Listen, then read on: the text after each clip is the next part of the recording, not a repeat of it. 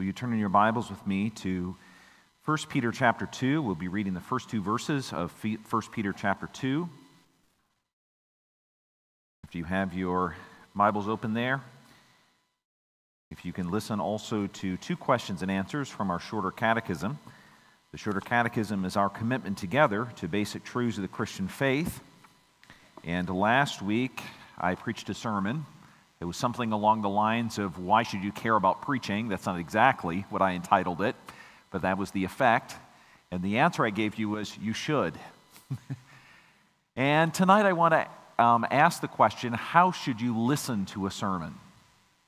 And that's really what is at the heart of question 89 and 90, especially question and answer 90. 89 asks, how is the word made effectual to salvation? That is, how does the word work so that we become saved through hearing it? And the answer is the Spirit of God makes the reading, but especially the preaching of the word, an effectual means of convincing and converting sinners, and of building them up in holiness and comfort through faith unto salvation. Question 90 asks, how is the word to be read and heard that it may become effectual to salvation? And the answer is the word may become effectual to salvation. That the word may become effectual to salvation, we must attend to it with diligence, preparation, and prayer, and receive it with faith and love, lay it up in our hearts, and practice it in our lives. And the phrase that I think 1 Peter 2, 1 and 2 really speaks to is that phrase there where it says we must attend to it with diligence, preparation, and prayer. So that's a summary of the word, but the power of the word, of course, is in the Scripture itself. This is God's infallible, inerrant word. We're in the first three verses. I said in the bulletin verses 1 and 2, it's actually the first three verses, so just listen to the third. The Scriptures say, so put away all malice and deceit and hypocrisy and envy and all slander. Like newborn infants, long for the pure spiritual milk, that by it you may grow up into salvation, if indeed you have tasted that the Lord is good. Those are the words of God tonight. May He bless it as I explain it to you. As I said just a moment ago, this is the second sermon where we're thinking together about the preaching of the Word. Obviously, we're here not only talking about it, but experiencing it. And our confessions put a special emphasis not only on the doing of it, but also how you are to hear it. Because God is taking His Word and applying it to you in a way that's unique and unlike any other time during your week. And since it is that important, it is critical for us to answer one of the questions that I have posed when we're thinking about preaching, and that is, how do we listen to a sermon? How do we listen to it? What's necessary in order for us to hear a sermon and take it in? And that's why we're turning to 1 Peter 2, verses 1 and 2. I should say 1, 2, and 3. And I want you to take tonight's sermon as the way that Peter would command you to listen to a sermon. And I just want to alert you to the fact that this is not some dry discourse about how you're supposed to do this. This sermon and Peter's words are meant to engage you in something that is critical for our understanding as we walk before the Lord. So how do we listen to a sermon? The first question I want to ask with you tonight is this passage really about listening to a sermon? That's a really good question, isn't it? Because you'll notice in these first three verses, he doesn't say, here's how you listen to a sermon. He says, long for the pure spiritual milk. So are we right to answer the question, how do we listen to a sermon, by reading these verses? In order to answer that, I want you to look at the last few verses of the previous chapter, chapter 1. There, Peter quotes an Old Testament prophet when he says, all flesh is like grass, and all his glory like the flowers of grass. The grass withers and the flower falls, but the word of the Lord endures forever. So he's quoting a passage from the Old Testament that says, the word of God endures forever. It never changes. The implication is you should listen to it now just like they listened to it then. You should pay attention. And then he says, and this word is the good news that was preached to you. So it's not only the word itself that is enduring. Peter builds an argument on that enduring word. He says that was the word that was preached to you because it's enduring. Then he goes right into chapter 2 and he says, so Now, reading that in context, it seems very apparent to me that the first 3 verses of the second chapter are about the Word of God in general, but specifically about the thing that we're doing here tonight, listening to the preaching of that Word that never fades away. In fact, I don't think we can really understand these first 3 verses if we don't put them against the backdrop of the end of the previous chapter. Just remember, our chapter divisions likely were not the way that Peter intended for us to read this letter. They're placed there for our ability to locate what we're talking about, but it's very likely that chapter 2 follows in the same vein or thought as chapter 1. So in the following verses, Peter is telling us to hunger for something. He says, long for it. The idea is you cannot get enough of it, and that something is the Word of God. But I think it is faithful to this passage to say it's not just the Word of God. You ought to hunger for that. It should be more precious to you than gold. It should be more sweet to you than honey. That's what the psalmist says. But Peter's saying not only the Word of God, but the preaching of the Word of God you ought to hunger for. So I think it is fair to say in answering that first question, how do you listen to a sermon? Well, we listen to a sermon by expecting that it's something that is precious to us. It's important. We ought to listen. But then the second thing you are to hear is, what are we commanded to do as we listen to a sermon? There is a strong positive command in these verses, and then there are a number of negatives. And I want to show you both the positive as well as the negatives that Peter says in these verses. The positive command comes there where he says in the second verse, like newborn infants, long for the pure spiritual milk. I've already sort of translated that for you by saying hunger.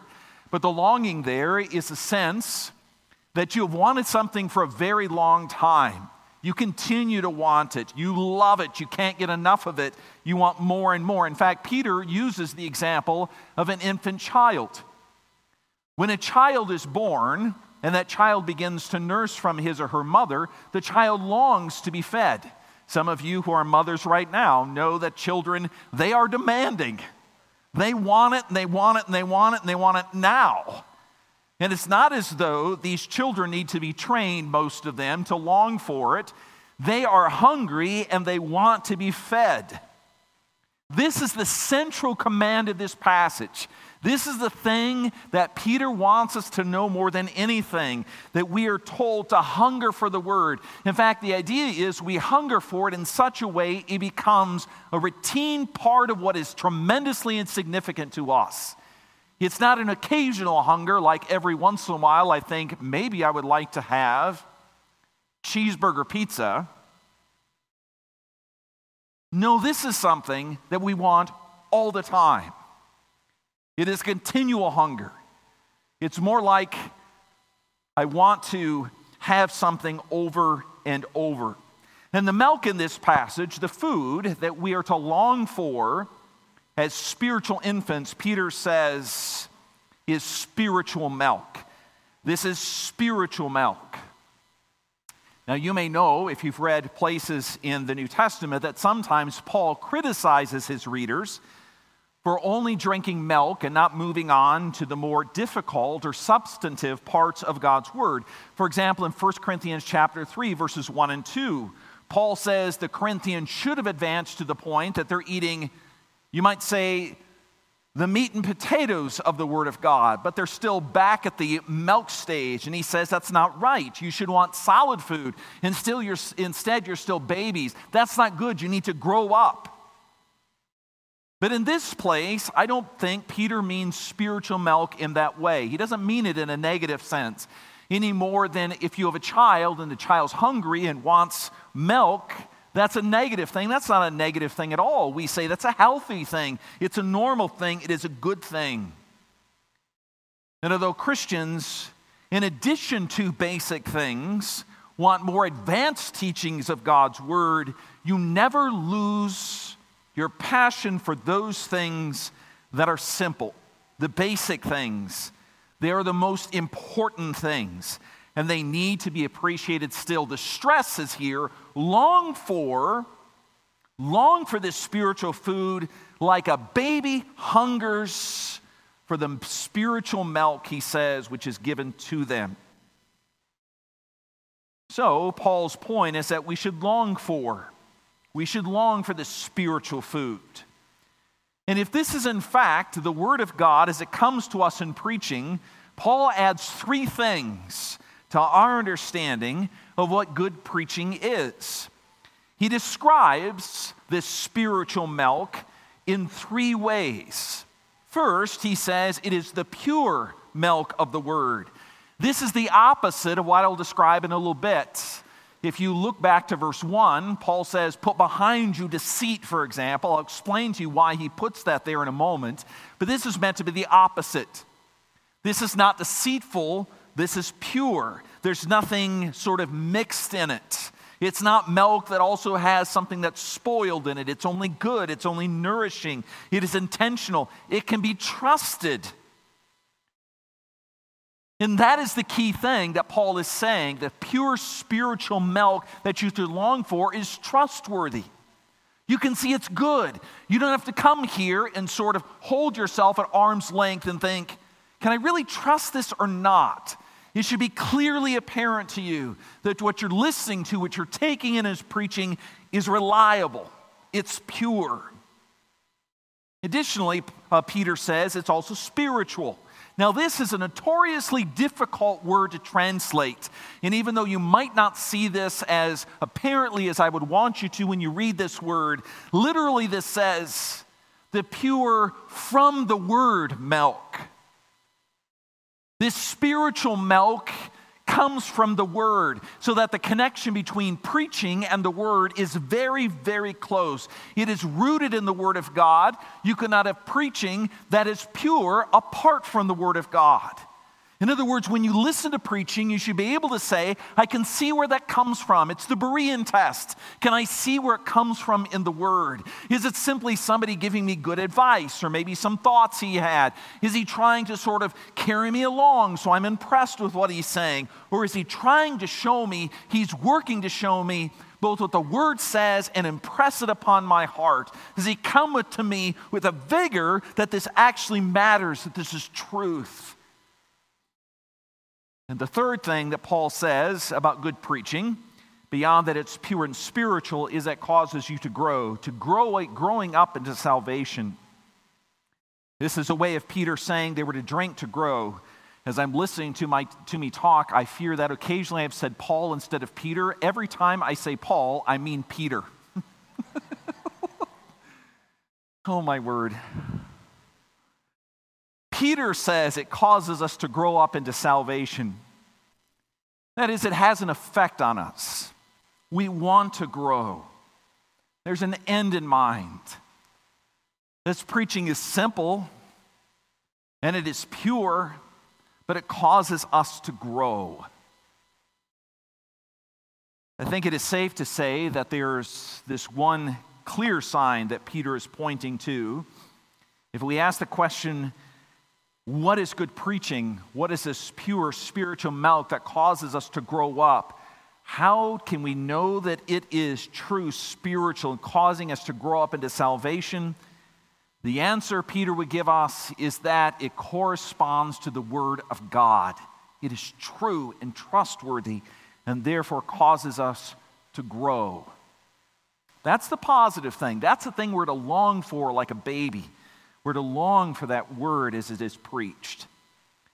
But then the other side of that coin comes in verse 1 with the negatives. I said there's a positive here, but there are also negatives. In the first verse, Peter says, so put away all malice and all deceit and hypocrisy and envy and all slander. He piles up these words. And there's a reason he piles them up. The first part of that verse says, so put away. This is not technically a command, but it carries that force. It's meant to be connected to the longing for. The longing for is the positive. The putting aside or putting off is the negative. You put off these things, you put on these things, you turn away from these, and you long for these others. And the things that we are to put away are a whole series of things that I think I can summarize for you as those things that would destroy the ability of the hearer to fully take in the Word of God as it is preached. And as you listen to these things, I think it makes sense, and you try it out to see if it is true, that each one of these things that Peter mentions are all things that not only make it difficult for us personally to listen to the Word of God as it is preached. There seems to be an intentional focus by Peter in showing that each one of these destroy the community within which the Word of God is preached. Peter is drawing a connection between the individual, as you listen to the Word of God preached, and then how significant that is to do that within a community of believers where you can actually hear without encumbrance. Now, you may think, why in the world does he do that? That doesn't make sense. If we can back up to last week, I'd simply point out to you that preaching cannot happen simply one person to the next person. It's not meant to be the same thing as you listening to preaching on the radio. It's not meant to be the same thing as you going to YouTube and watching a good sermon that was preached by Tim Keller at some point. The brilliance of preaching is that it is the application of God's Word to concrete people who are known in a community of believers. As I said last week, good preaching, you could not simply lift up a sermon and transport it to another context and it simply fit in there without any difficulty. A good sermon should not only be faithful to the Word of God, but it should apply itself to the listeners in a concrete location that makes the stickiness of that sermon really adhere in a way that if it was preached in a different place, would miss a bit. Because preaching is not only about the infallible Word, it is meant to be given to imminent people. Now, with that in mind, let me explain these words for you, these things that must be laid aside in order for us to really hear the Word of God, to long for that Word. And what I want you to think about is the same logic that Peter is using. Whether if these things are present in us and in our community, if they make the listening and the preaching of God's Word difficult. Let's start with that first word, malice. This is sort of the word that hangs above all others. It's a basic word for evil. It means evil intention. It's having an inner motivation that leads to the things that follow in this list. Instead of having good, honest, and open intentions, instead what motivates us is a desire to do evil, to do harm. How in the world would you listen to preaching with an open heart when you feel like you need to guard yourself from those people around you? Think about that for a moment. I've been in places and times in a church where you're careful who you sit around, who you talk to when you come in, and who you talk to when you leave. And you might think the only harm that is done is that I'm not having good relationships with other Christians. That's probably true. But have you considered the fact that the damage that happens in the relationship between Christians actually makes the listening to the preaching of God's Word also difficult? To put it this way, to have a closed heart to other people will mean it's very difficult to have an open heart to the Lord. Why do I say that? It's true in your homes. If mom and dad are fighting back and forth and they have closed hearts to each other, guess who picks up on that first? Your children. Where there is strain in that home, it affects everything else that happens. And that's Peter's logic.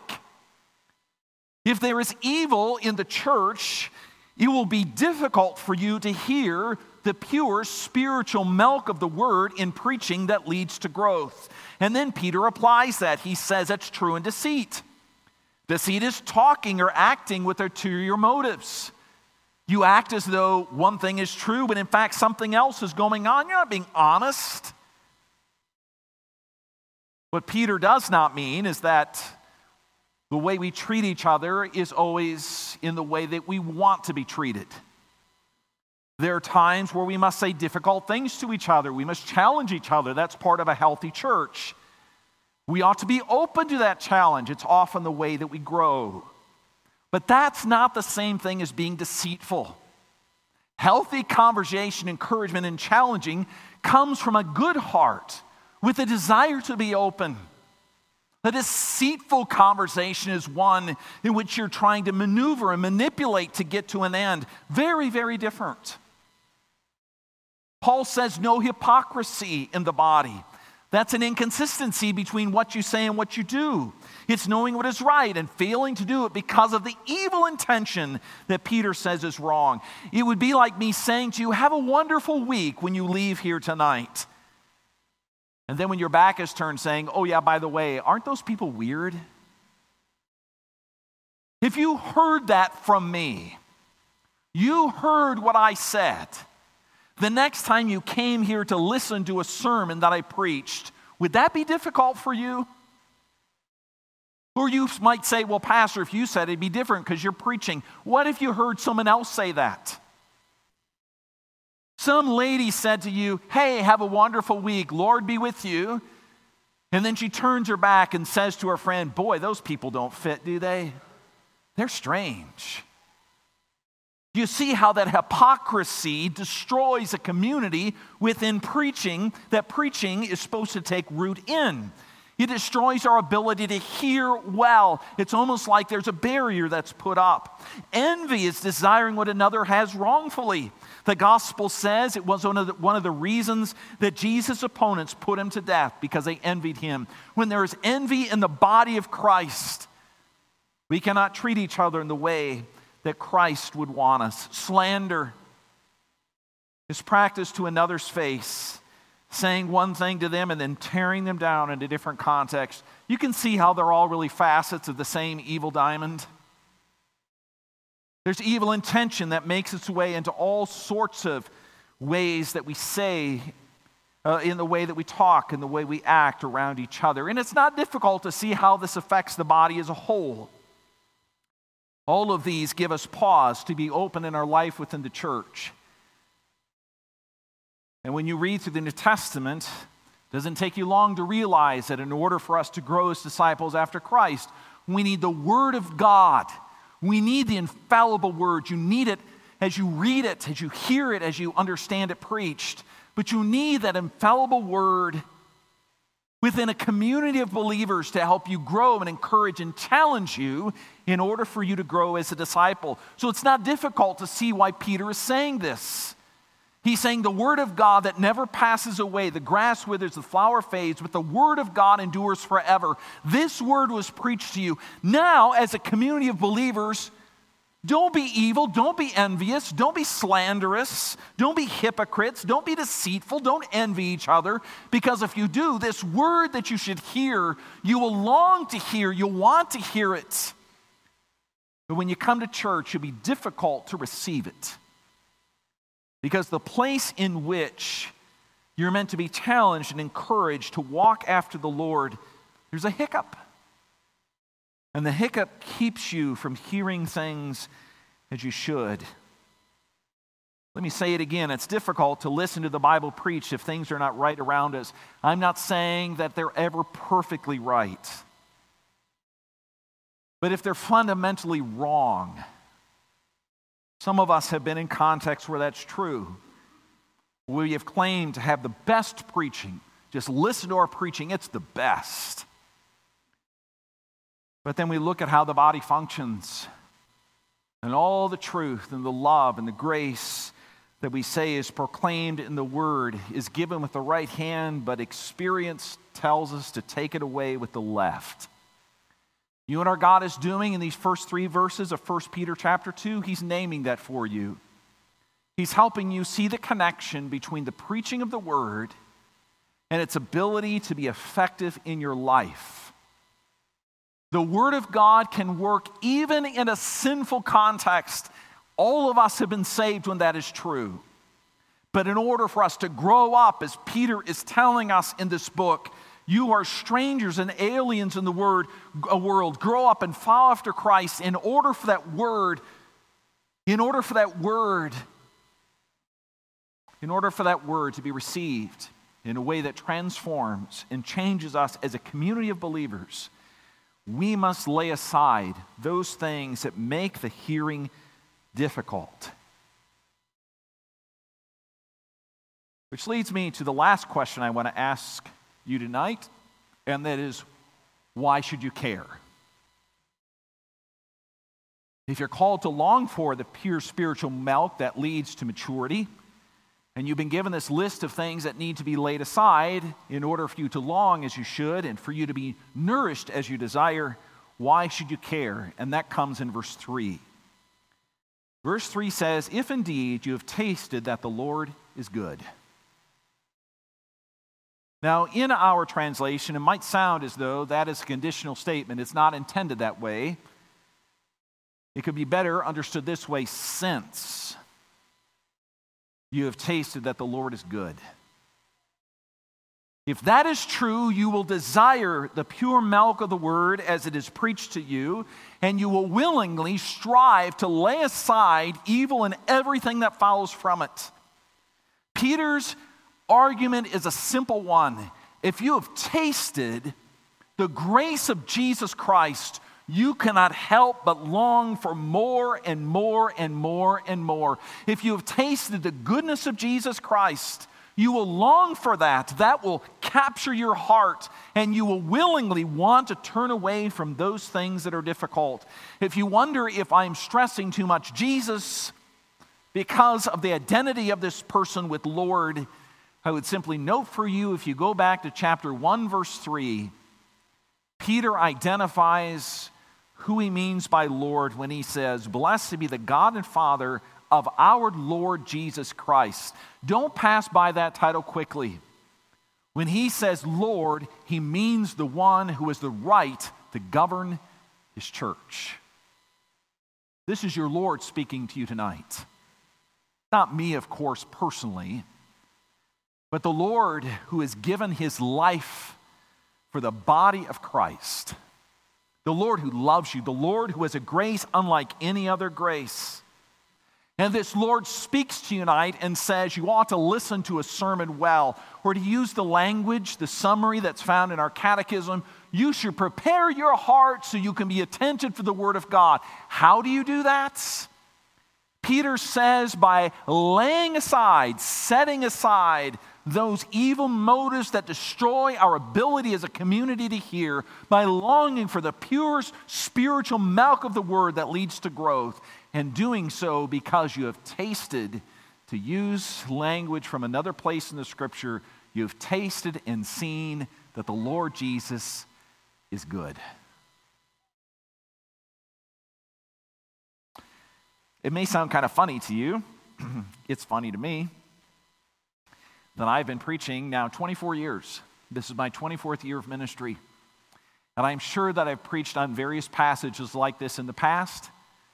But the last couple weeks as I've prepared these sermons, it has been incredible to me to mull over the place of the public proclamation of God's Word in worship for the benefit of God's people. It's been humbling, actually. Even a little scary. Week to week, I go into my office, I prepare sermons. Sometimes I feel like I have enough time. A lot of times I feel like, well, I did the best I could, Lord. But the reason that it's intimidating to me is because I'm impressed in the Scriptures of the utter importance of it, matched with the incredible love that our Savior has for us. And my desire, what I found myself praying for over and over and over as I've been thinking about the role of preaching, is that the love that our Savior has for you would be clearly communicated in the words and the tone that I use when I preach to you. Anything less than that, it's not what Jesus would desire. He wants truth, but he wants that truth spoken with goodness instead of evil. And so our prayer is a simple one tonight. Our prayer is a very simple one, and that is that you would long for what God gives you in the Word, especially in the preaching of the Word. And that anything that would keep you from that in our body would be removed, And that you would have that hunger you've witnessed in babies who at 2 a.m. are screaming at the top of their lungs, "Give me what I want, Mother, I'm hungry." Next Sunday morning when you wake up, I hope you wake up, perhaps not screaming, but with that same intense desire. Because that's what the Spirit of Christ has for you. Let's bow in prayer.